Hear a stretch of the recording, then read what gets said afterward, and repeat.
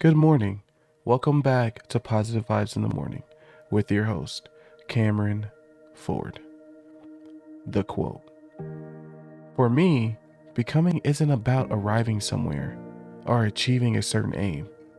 I see it instead as a forward motion, a means of evolving, a way to reach continuously toward a better self. The journey doesn't end. The word becoming is identified as a noun and is defined as the process of coming to be something. Becoming the best version of you should never end. The journey should be taken one step at a time, one forward motion. It is a process of continuous growth. The process is not meant to be quick, and there is never meant to be an end. Goals should still be set, however. When they are achieved, new ones should be made because there's always room for growth.